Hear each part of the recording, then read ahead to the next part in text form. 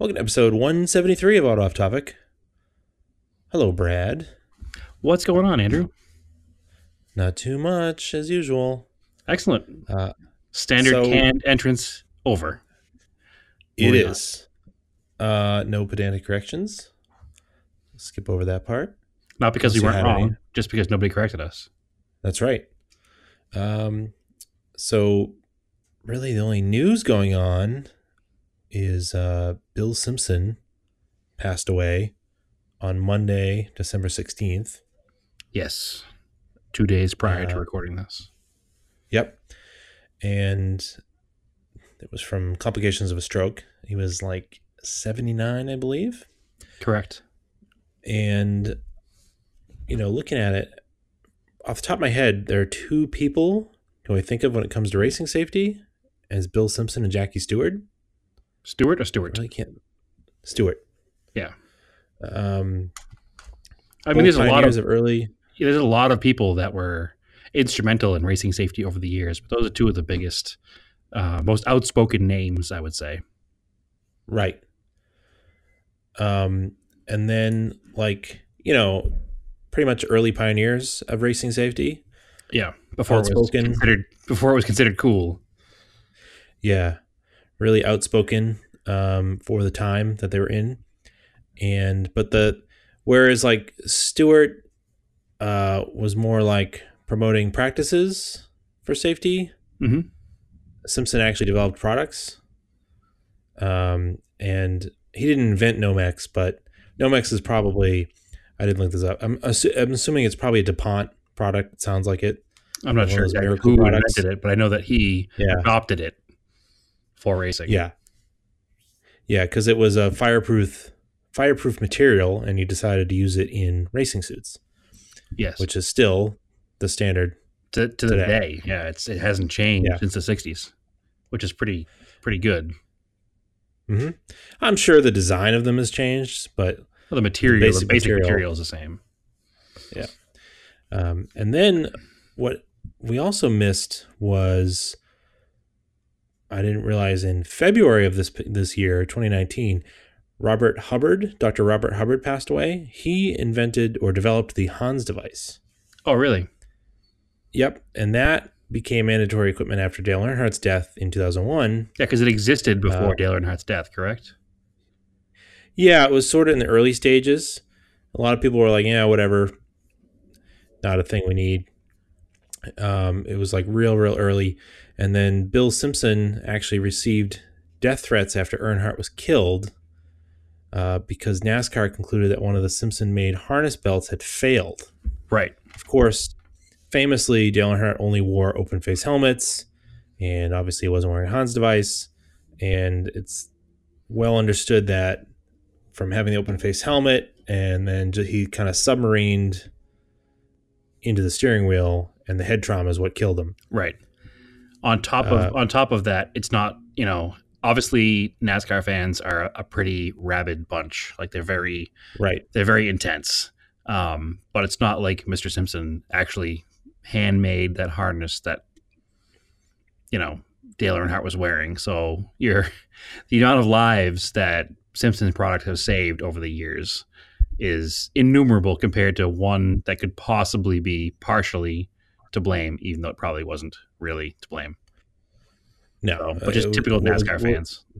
Yeah. What is to blame is that racing is just super dangerous. Yeah. Well, I'll never forget when he passed away, Sterling Marlin, the other driver involved in that accident, was receiving death threats. Like, some of these people, Dale Earnhardt was more than just a race car driver for some reason. He was, he was life. I guess the do it for Dale joke still exists to this day, Yeah. So I guess Simpson actually sued NASCAR for defamation, and then he ended up resigning from Simpson Racing Products. Oh, really? And I didn't know this. He started Impact Racing. Oh, okay. I'm familiar with their product for sure. I didn't know that was his as well. Yeah. That's interesting. I know he was so pro his products that he would actually wear them in practical tests to show people. Like he would wear a fire suit and light it on fire. He would, do all these practical things because he's like, man, I believe so highly in my products. This is what I'm going to do. So not a lot of company owners are going to go ahead and do that. Well, he did that at an Indy 500 in the late 70s. Okay. And was like, he, in front of all the Indy drivers, as a demonstration, like not in a car, but just like sitting in the open, Yep. had himself lit on fire.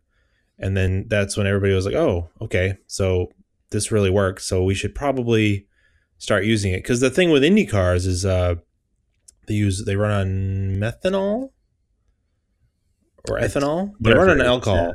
Yeah, some kind of alcohol. But it burns clear. So like you won't even, it's hard to tell that a guy is even on fire if he's in a wreck because you can't see the flames. I remember hearing about this. So like, even if like, it might not seem like you're on fire, but if you wreck an Indy car and you manage to get out, like they'll usually just hit you with a fire extinguisher anyways. They just kind of assume that you're on fire. Or maybe it's like they use water. Water works really well with alcohol, something like that. Stop, drop, and roll. Yeah, basically. But of course, racing is still dangerous. But because of those three guys, the risk of death or injury has been reduced quite a bit, which can be better for worse sometimes because I think people still get complacent and forget how dangerous motorsports is. Yeah, even at amateur levels. Yeah. You'll see people at a autocross event that don't think about that kind of stuff. They don't think about the fact that, you're doing something in a controlled environment, but at the end of the day, your car could roll over. It's not, right. You could slide out of control and hit somebody or something. It's not, there's no safe racing anywhere. It's not something that's, you can take a risk out of something, but there's still going to be an understood risk no matter how safe you try to make it. Yeah, at minimum, it's an assumed risk, and you wear the appropriate gear to protect you. You do it's like riding a motorcycle. It's like any sport. Racing is dangerous, but so is football, so is baseball. If you look back in the same history along the same kind of timeline that you watch racing equipment get that much safer year after year after year, and more. Some of the early people would say, in the way of what you're doing. Football gear is on the same thing. You used to play football in, no helmets, and then they had leather caps, and then they had helmets with one bar, with no bars, and they had helmets with one bar across the face, and now they look like hockey goalies. But it's one of those things that every year, in every single sport, people try to make things safer, and every sport has its Bill Simpson. Just Bill Simpson was the safety guy for racing. I mean, when you look at the hockey, I don't think they wore helmets till like the 90s. Yeah. And even then, guys, some guys now don't even wear. Yeah, some guys now don't even wear face masks still. Yeah. Yep. So it's the same thing. Pretty crazy. It's an assumed risk, and everybody, singles out NASCAR or Indy racing or motorsports in general as being dangerous. When, anytime you're participating in any kind of sporting event, there's danger to be had. It's not. None of them are without their own assumed risks. Some higher than others, but there's always a risk of injury or death no matter what. So I'm surprised they haven't made baseball pitchers wear some sort of mask yet. Because there's been quite a few times where a ball goes right back at them. Yeah, the ball goes right back at them, and it's pretty bad injury when they get hit in the face if they're not fast enough to catch it. Yeah. But that's not for us to say. So no. No, speaking of that too, it took a while to get batting helmets. Yep, especially with the side protection in your temple. That was a long time coming. Yeah. The side protection is still fairly new as being mandatory, and actually you're seeing a lot of players now have the one that comes down around their chin, just to protect the side that faces the pitcher. So it's definitely it's every sport. There's an understood risk, and you do your best to eliminate those risks, but at the end of the day, you can't protect from everything. There's always going to be that what if that this could happen no matter what you do. And it's kind of like driving a vintage car. You're getting in the car and you're not expecting to crash, but you know what? If you do, you're not sitting in a 2019 Camry with 15 airbags. It's if we just worried about risk all the time, life would be boring anyway. So I'm glad there are people that try to make things better and improve things, and help people still enjoy the things they want. So maybe that's the final word on Bill Simpson. Like, thanks for everything he did, and just gotta remember him for all the improvements that he made in the sports. Well, you got to figure before Nomex came along, your only option was like wool. Yeah. Because wool is naturally flame retardant. Well, you can look back to stuff from not even too long before, the Simpson era. In the 60s and even to the mid 60s, you'd see NASCAR drivers in, t-shirts. Yeah. Just they get in the car. Shirt, and, yeah. Khakis. Yeah, there was no safety equipment. It was just get in the car and drive it. Hopefully, and I don't even know what we should look up the genesis of the helmets that they had, because they kind of look like what polo helmets look like today. And I have to wonder if they just grabbed them from that, even if they had polo helmets back then. I don't know, but when you look at pictures, a lot of early racing helmets were derived from other sports. They were like a football helmet or a lacrosse helmet or something like that. Yeah, I'm talking about the little. Didn't Simpson also do football helmets for a while? Maybe. I'm not sure, actually. I think he did. I haven't looked into it for a while, but I think there was a time in the Simpson history where he went to a game and he watched a guy get hit in the head, and he's like, I'm going to make these better. So I think he actually was instrumental in that sport, too, because he was already creating race car helmets, and he took some of that same technology to football helmets. I'm going to try to quietly look that up without being too obvious. I'm thinking of like the white helmet with the little visor and the ear flaps. That's like really common to see when you see old pictures of like racers from like the 30s, 40s, 50s. Like the Auto Week magazine logo. Exactly. Yeah, I know exactly what you mean. Yes, actually, Bill Simpson did create NFL helmets for a while. I don't see anything but years, but he partnered up with Chip Ganassi, and they did Simpson Ganassi helmets for football. Yeah, he was at a Colts game, and he watched a player get hit in the head. So he designed a football helmet too. I knew there was something about that. Yeah, they didn't mention any of that in the obituaries. Yeah, I remember hearing something about it probably when it happened. I'm assuming it was probably sometime in the 80s or early 90s if Ganassi was involved. But I remember hearing it, but I didn't know a ton about it. So there's not a ton of information about it on that particular page. It's like it also ran on a Wikipedia entry about him. Yeah, weird. Well, yeah, that was pretty notable. I also read today about the RPM Act that is going through Congress. Okay.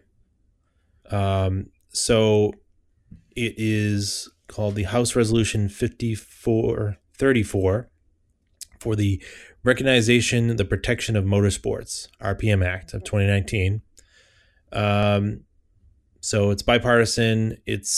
They want to amend the Clean Air Act to provide an exemption from certain anti-tampering provisions for certain actions for modifying a motor vehicle that is not legal for operation on the street or highway and is to be used solely for competition and other purposes.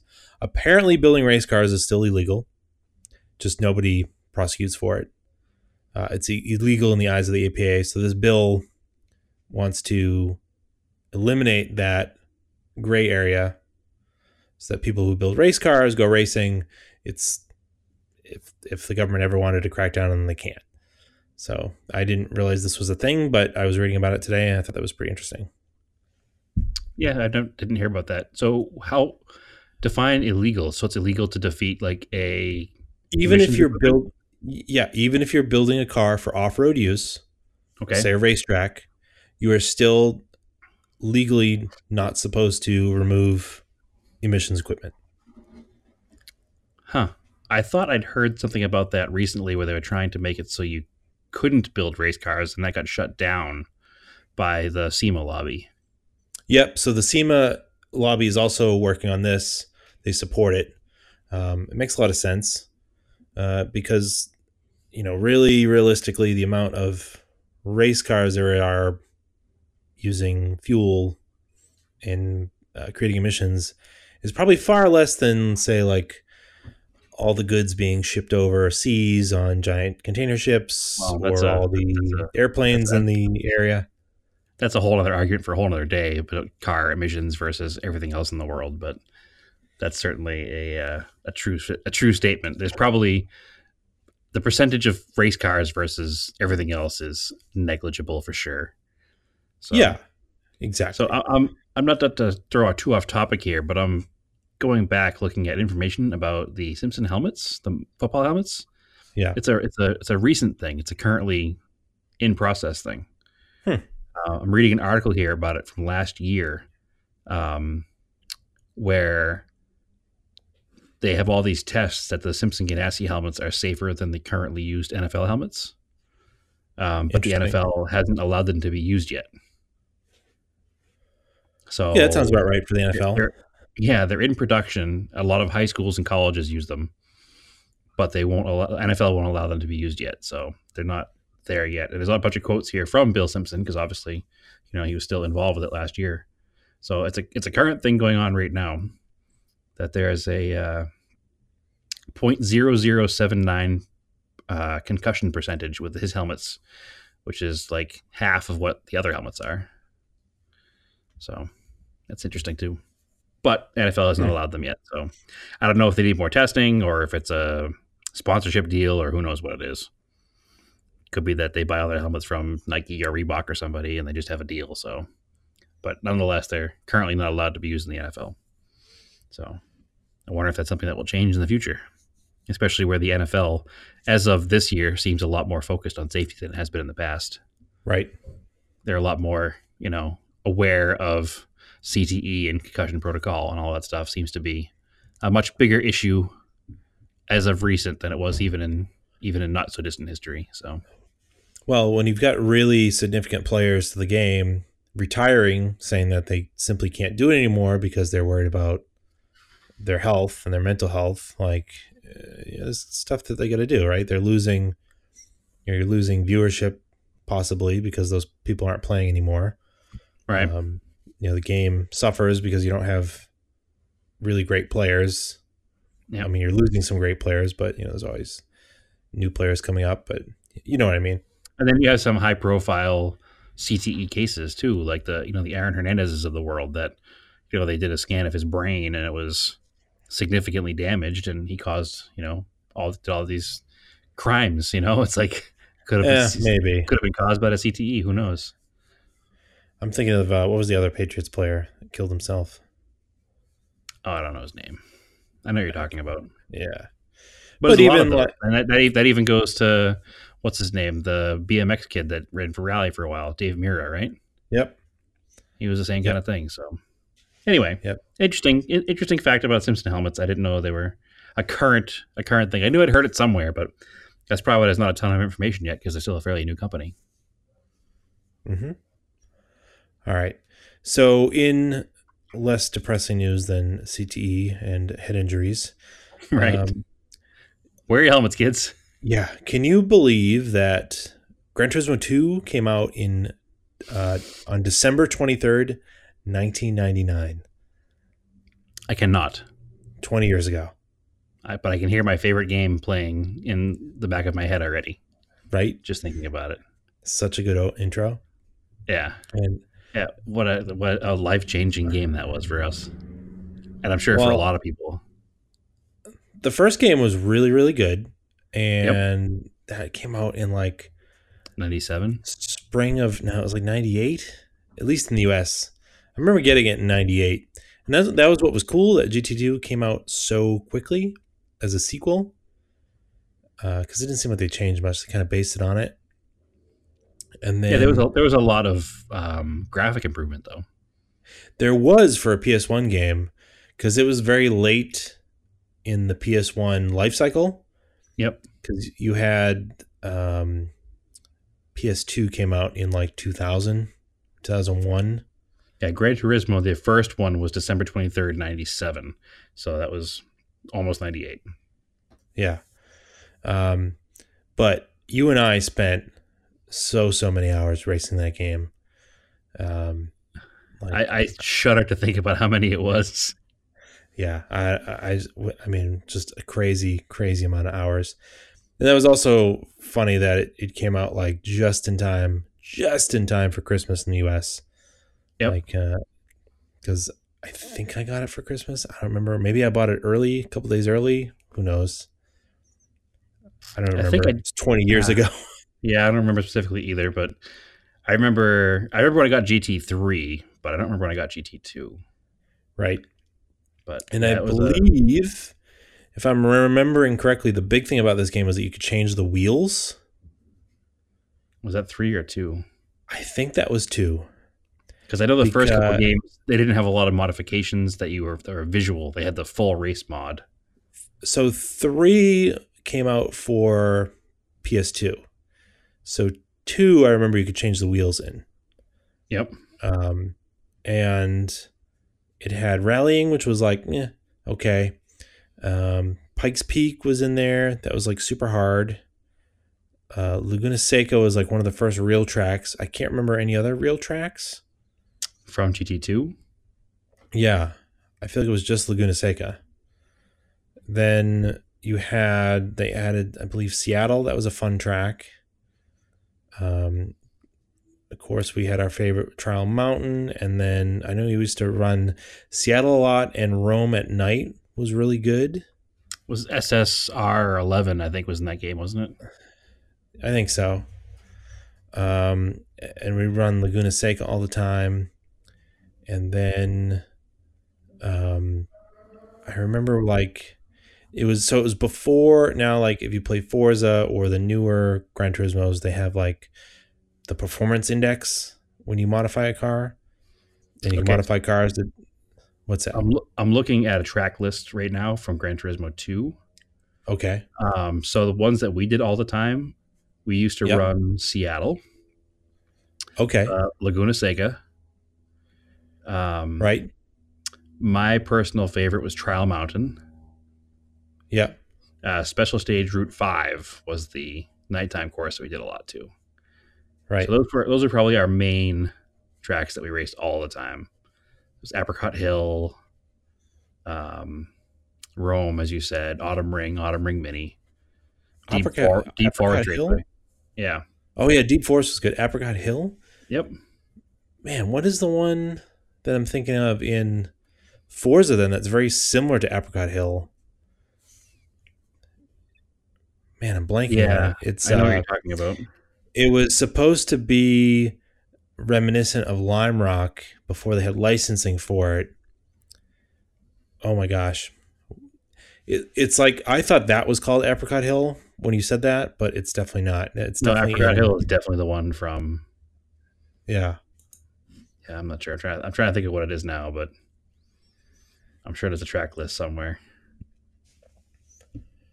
But yeah, anyway, you could definitely change wheels. It was Maple Valley. That's what it is. Apricot Hill is like Maple Valley. Apricot Hill, Maple Valley, very similar. Yeah. But you could definitely change wheels, and then we would just fully build cars, and then without doing the race modification. Because they weren't. You started talking about classing, like A, B, C, D, and E. I think that's when that really came out too, right? No, I don't think they had it. I don't remember them having it. I think we just would fully build them, and certain cars would just plateau at like whatever power level they had. Like an S2000. I remember I had an S2000. It was really fun, and that would just be like, it was like a 350 horsepower car or something, and that was it. And then you had like a second gen RX-7 turbo, and it ended up being right around the same power level. And those two cars would battle really well. Yeah, we had the pairings that we always would run together. They were like, we just run the RX-7 and the S2000 and the third gen RX-7 and the Nissan Silvia. And there was always like just these pairings of cars that we ran all the time.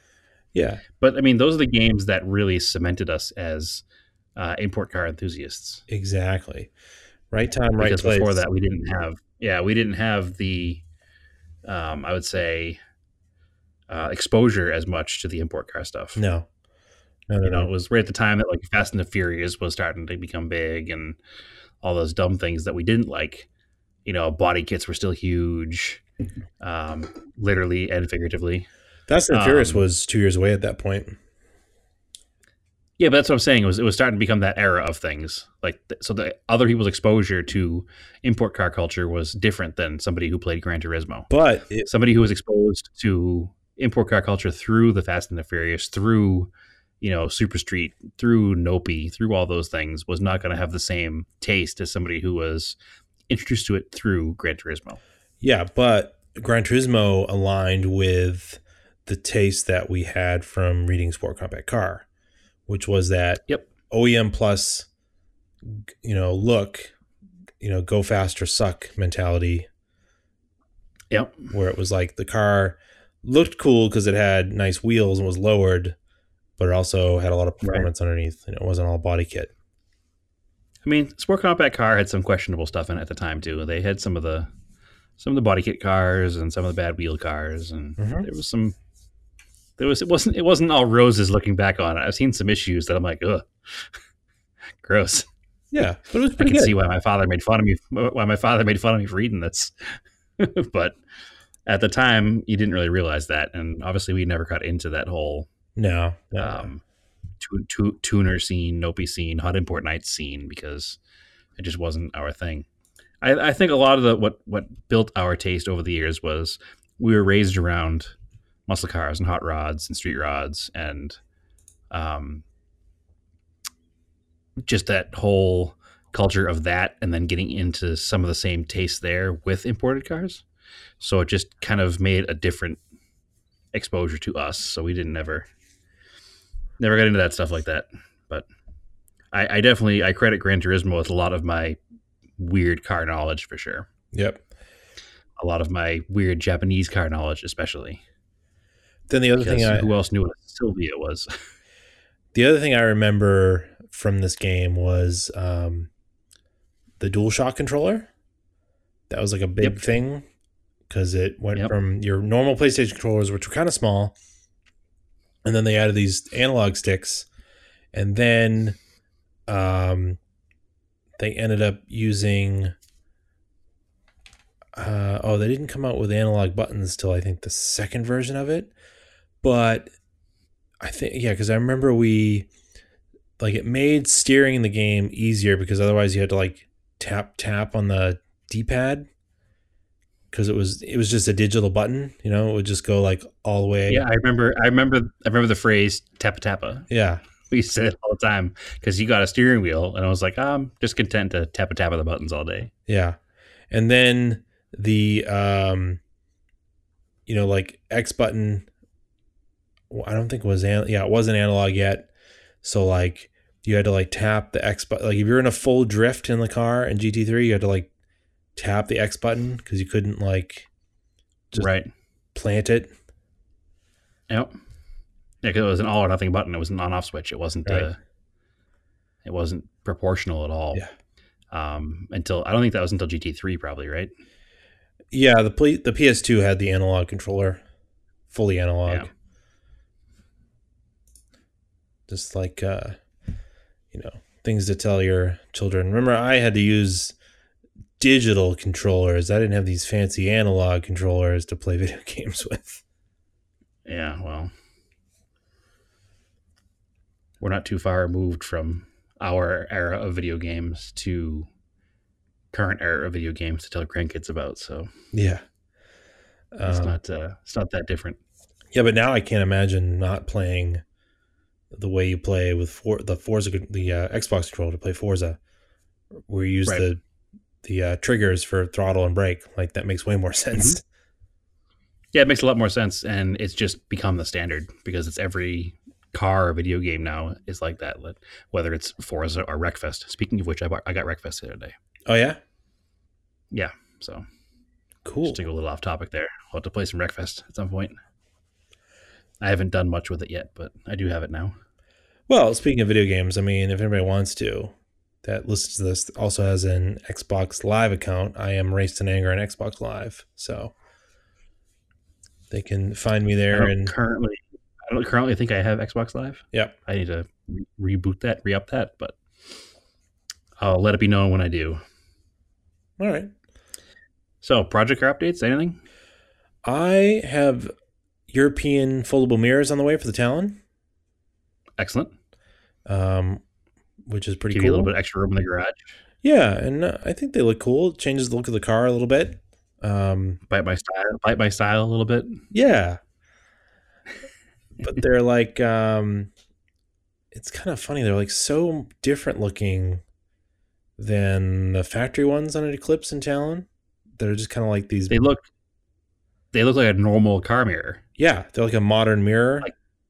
Yeah, they actually look very similar to the Galant mirror or any current vehicles because they have that same folding style. Right. Whereas the factory U.S. market Eclipse Talon laser mirrors are these weird, like, they almost look like giant versions of the rally mirrors. They just kind of curve around the A-pillar. Just a bigger version of that. So, not that they're big because they're still tiny when you look at them, but yeah, compared to modern cars anyway. Well, that's the thing. Cars used to have really cool mirrors that seemed to be integrated into the design, and now car mirrors are kind of just giant things. Well, there was an in-between phase because for a long time, a car mirror was always a chrome add-on. All through the 60s, most of the 70s, and then into the 80s, they started being more integrated into door trim and door moldings and, window trim. Right. And now they've gotten so big because people just apparently need a huge mirror to see all the time. So I don't have any updates. I have a down date, unfortunately. Oh yeah. What happened to your car? You kind of briefly told me. Yeah, well, I was driving to work one day and I went to change lanes. You know what the problem is? You shouldn't go to work. If you didn't have a job, it wouldn't have happened. You're right. So there's your problem right there. Mistake number one was getting a job. Right. So anyway, there was a box truck in front of me, and he was driving slower than I desired to drive. And I wanted to go around him, also because he was throwing rocks up in my car, and I was trying to minimize, damage. Mm-hmm. So as I went around him, I was in between the two lanes, and he swerved to the right all of a sudden. But I was looking in my mirror still to make sure I was clear. And then the second I turned around, I just saw that giant, full-size, completely assembled pallet in the middle of the road. Fun. And I hit it. Yeah, I hit it at like 75 miles an hour. So it's not pretty. It's wood. It's heavy. It made the whole vehicle kind of. I'm sure it didn't leave the ground, but it certainly felt like it did from inside the car. Yeah. And it made a horrifying noise as pieces of wood splintered and broke and chucked up in all the wheels and all four-wheel wells and all onto the bottom of the car. I haven't had a chance to get under the car yet because I don't have a jack or any kind of lift here at home at the moment. But I did destroy my front bumper and grille. So that's not ideal. I'm sure you made horrifying noises too. Yeah, no, I did. It wasn't pretty. It's funny because I carried on driving. I was watching like the tire monitoring light, seeing if a tire went down or something. I was watching the coolant temperature, just to make sure I didn't blow any hoses. I was watching the oil pressure, make sure I didn't lose the oil, and everything seemed okay. So I just carried on to work. And when I got there, I got out of the car and I went under the car as best I could, like looking at everything. And then there were bits of, splintered wood in all kinds of places, but I didn't see any real damage. But apparently I had looked too closely. It didn't like back up and look at the front bumper. Oh, yeah. Because I missed all that damage on the front bumper. So I was like, all right, I guess I made it out unscathed. And then I went to work and did my whole thing. And 8.5 hours later, I came back out and was walking to my car. And I was like, oh, crap. Because it's quite obvious how much damage there is when you step back and look at it. But I think I was still I was too all amped up when I got there to look at it closely enough. And I was more concerned about mechanical things. Right. That I didn't even notice the damage in the dead center front of the car. So I need a bumper. I need a lower grille. I need the under tray that goes under the front bumper. I may need an intercooler. And I may need an AC condenser. And I know Volkswagens of my generation have plastic radiator supports. So I'm I won't be surprised if I take it apart and the radiator support is also broken. Yeah. So at that point, it's definitely going to be an insurance claim because I don't want to pay that kind of money out of pocket. But the good news is that a GTI front bumper conversion costs the same. So, and it's a much prettier front bumper than the stock Jetta Sport Wagon is, which a Jetta Sport Wagon is not really a Jetta, it's a Golf. Yeah. And it has the same nose as a base model Golf, and it's kind of boring looking. Mm-hmm. So the Golf GTI conversion set costs about the same as a stock Jetta Sport Wagon bumper, and it includes the GTI fog lamps as well. Yeah, and so then you could... I'll need to wire, but... Well, they'll have to blend the paint so you can have your fender taken care of. They would not blend the paint under the insurance company because it's a bumper to a fender. I know, but I can definitely get that. I'll have that clear coat spot taken care of while it's being repaired. Yeah, you'll throw in the extra money for that because it's... Yeah, exactly. They're already mixing up the paint. Ultimately, that's as an auto body employee, that's the worst phrase. When somebody says, "Why you have the paint out?" Because they expect you to fix every little spot in their car for free. Oh, why do you have the paint out? That's not how it works. So yeah, while they have the paint out, I'll have them fix the fender. While you're in there. Yeah. So, but now the more I think about it, and I think about this GTI front conversion, and I'm like, well, you know what's going to look weird? What? Is a GTI nose on a stock ride height, stock wheeled Jetta. Okay. So, you know what? I think clear a pallet is a lower Jetta wagon. Listen, I've been driving though for quite a few years, and in all those years of driving, I've never hit a pallet before. I came close to hitting a ladder one time on my SI, and and it was like lengthwise in the lane, so it was really hard to see. And I luckily missed that in the lowered Civic. So, well, I the way I look at it is that I've been driving since I was 16, and I'm rolling up onto 39 now. So that's 24 years of driving ish, 23 years of driving, and I've never hit a pallet before.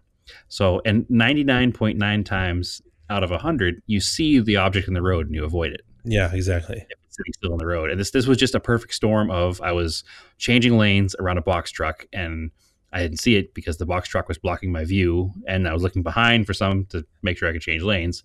And when the box truck swerved to avoid it, it was just too late.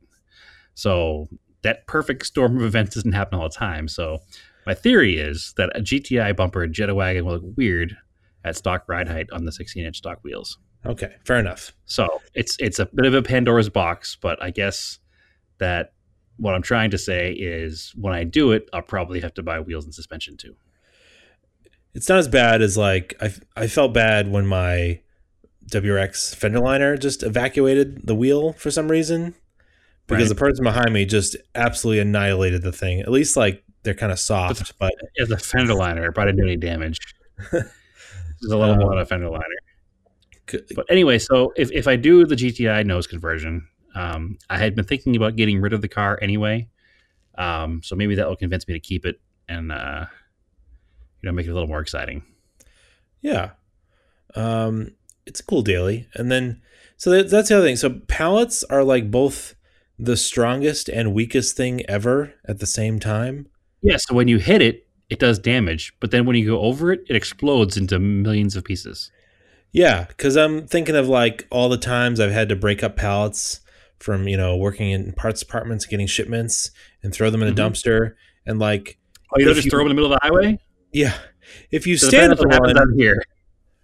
If you stand on one, they're they'll just crack under your weight sometimes. But when you go to break it apart, it's almost impossible. It's just stapled so ridiculously hard together. You're like, what is going on? Well, that's one of the things I was nervous about because they use so many nails to hold these things together. I was nervous that I would have punctured a tire when I hit it, but it appears that I did not. So it's been 2 days and all the tires have air. So you have that great discount tire out there. So I do live legitimately right next to our discount tire. So if I do wake up with a flat tire, it's not a far walk. But anyway, so that's the plan with the Jetta. It probably won't get fixed for a while because I do have a $500 deductible.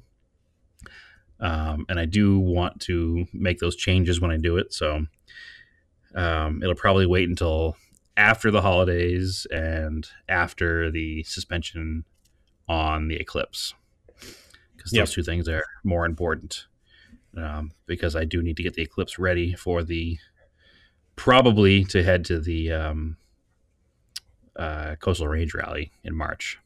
Cool.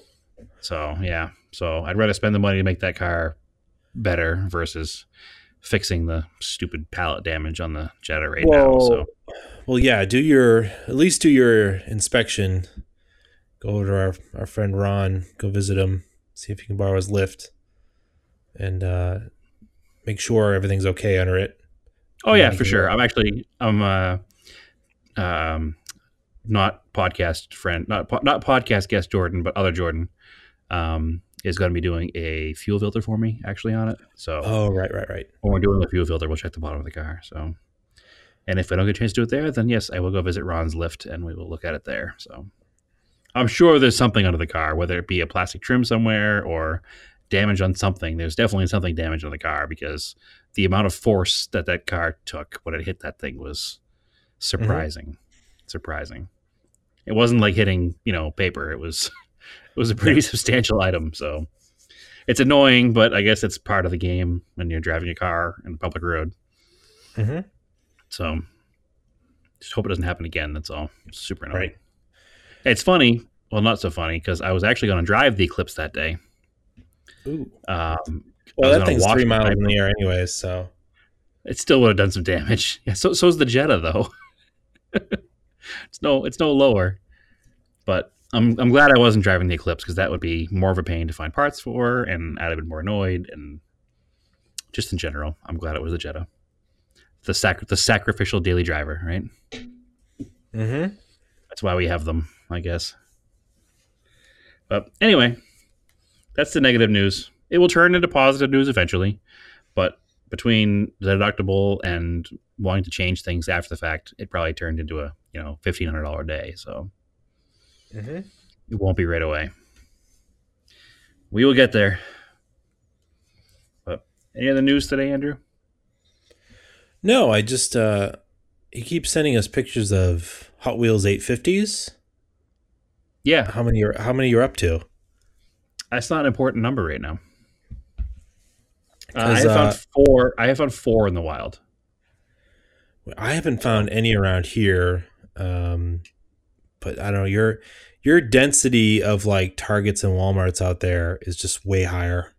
So it is, but the problem is that the Hot Wheels collecting community out here is strong. Yeah. So we have a store that I took you to last time you were out here that just deals in Hot Wheels cars and like diecast cars in general. So they go to a lot of stores and they hunt all the good stuff all day to resell it for more money, which whatever. Mm-hmm. I'm like kind of okay with it and kind of not okay with it. That's kind of cool to have a place where you can find it, and they don't charge a ton more for them. So it's not like if they found a Hot Wheels a Hot Wheels Volvo 850, they wouldn't sell it for like $5. It'd probably be like $1.50 or $2 or whatever, instead of $1.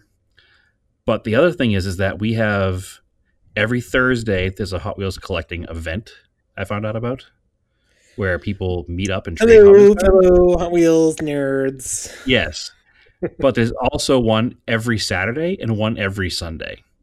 Jeez. Yeah, and I went to one just to see what it was all about, and there were legitimately like 55 people there milling around. So if there's that many people buying these things, that's why I don't usually find things out here. Any of the special stuff, like we've talked about Hot Wheels cars in the past, but the car cultures and all the other fancy Hot Wheels cars. Oh yeah. I don't find them in the wild out here at all. That's the only ones I've been buying is the $5 ones, but I don't buy them very often anymore. I've slowed down to the point where I buy mostly just the car culture cars, right? Because they're really nice and they look really good hanging on the wall or whatever. Yeah, they're super nice. Unless something comes out like the Volvo 850 Hot Wheels car or the Porsche 944 Hot Wheels car is really nice. So unless that's the case, but yeah, I have found 8 Volvo 850s. So I hope you sent me some. listen. I can neither confirm nor deny what might be in your Christmas package. So that's I have for to you spread to them out worry up about. here. That's for you to worry about. But you don't have to spread them out. Put it that way. I mean, you can. You already got your Christmas present for me, so if you want to talk about that, it was the T-shirt from Average Squad. Oh yeah, and it's gotten great response as well out here. I don't know what Average Squad's physical presence is here in the Southwest. Probably not great because they're from Georgia. But I wore it to an event here this weekend. And everybody, all the car people that were there were way into it, wondering where I got it. And then very disappointed to find out that they can't get one themselves. No, it's limited edition. Yes, it's the spoof of the Dallas Car Buyers Club. Yeah, the Dallas Car Buyers Club, is that what it is? Is that the name of the movie? I didn't really think it was a spoof of it. I just thought it's just a funny phrase they came up with, is Dumb Car Buyers Club. Anyway, so it's a picture of a wheel on the back and a sign that says Dumb Car Buyers Club. And it's a super awesome shirt because if anybody is a dumb car buyer, you're looking at him right here. Oh, it's you. So, it's definitely me. So I did have an interaction with a random person out in public while I was wearing it, which is also kind of awkward and weird. That does not normally happen with T-shirts. But I was at CVS, and the person behind me said, "Hey, what kind of car you drive?" And I was like, "What? What?" She's like, "Well, what kind of car you drive? It's dumb because my car is smart." And I was like, "Oh, good. Okay." One of those I was like, people. Yeah, I was like, "Oh, I just buy old cars instead of new cars, and my friends all make fun of me. So this T-shirt is fitting as I buy dumb cars." And she's like, "Oh, okay." And then she started telling me all about her Scion IQ, which is a dumb car. Well, no, it, by definition, it's called the IQ because it's the competitor to the smart car. So that was her whole thing, and I almost put down everything I was purchasing and walked out the door without paying for it because I did not want to stand in line any longer. So it's both positive and negative with that T-shirt so far. But I feel that's going to be a random thing that doesn't normally happen. It just happened to happen the first time I wore the shirt. So, but yeah, you can't buy that T-shirt anymore. But check out Average Squad. They have a Facebook page. They have, is it a Big Cartel, I think? Yeah. Yeah. So they have some neat stuff. They have some cool stickers, cool T-shirts. They're just guys that are just like us, that are regular dudes into cars, but not into like, they don't have Ferraris and Porsches. They have like, 80s and 90s old cars. So. They're just us in Atlanta, Georgia. Yeah, they're Georgia Auto Off Topic, basically. Yeah. So there's even a guy that looks just like me from a distance. So. Yep. But yeah, they're cool guys. Check them out and definitely buy their products. Maybe we can push them to make that shirt again because it was definitely a winner. You can get a sticker that says Dumb Car Buyers Club. Oh, do they make it in a sticker? Mm-hmm. Excellent. I'll have to buy some more of those because that's a perfect toolbox sticker. Yep. It reminds me of things we should be doing. So we're going to work on that kind of stuff. Yeah, well, that's our New Year's resolution, is more merch or any merch. Yeah. Merch that we have control over rather than the horrible T-shirts that happened last time. Yeah, exactly. Just to cover costs for equipment. And then maybe some gas for events. We have bought a few more things. Yeah. Cover our equipment and maybe some minor trips and stuff. Mm-hmm. That'd be useful. All right, cool. Yeah, anything else? I don't think so. I think that's it for me to talk about this week. All right, sounds good. So, as always, follow us on Facebook, Auto Off Topic Podcast. Follow us on Instagram, Auto Off Topic. Follow me on Instagram, Raced in Anger. You can follow TBI 5.7 liter Rally Sport. Wait, what's your name? So close. TSI SS350 on Instagram. Also, don't forget to look up the Gearhead Project forums. And we talked about that last week. And hope to see some of you there. Sounds good. I've seen a couple of people come over. So keep cars analog and aim for the roses.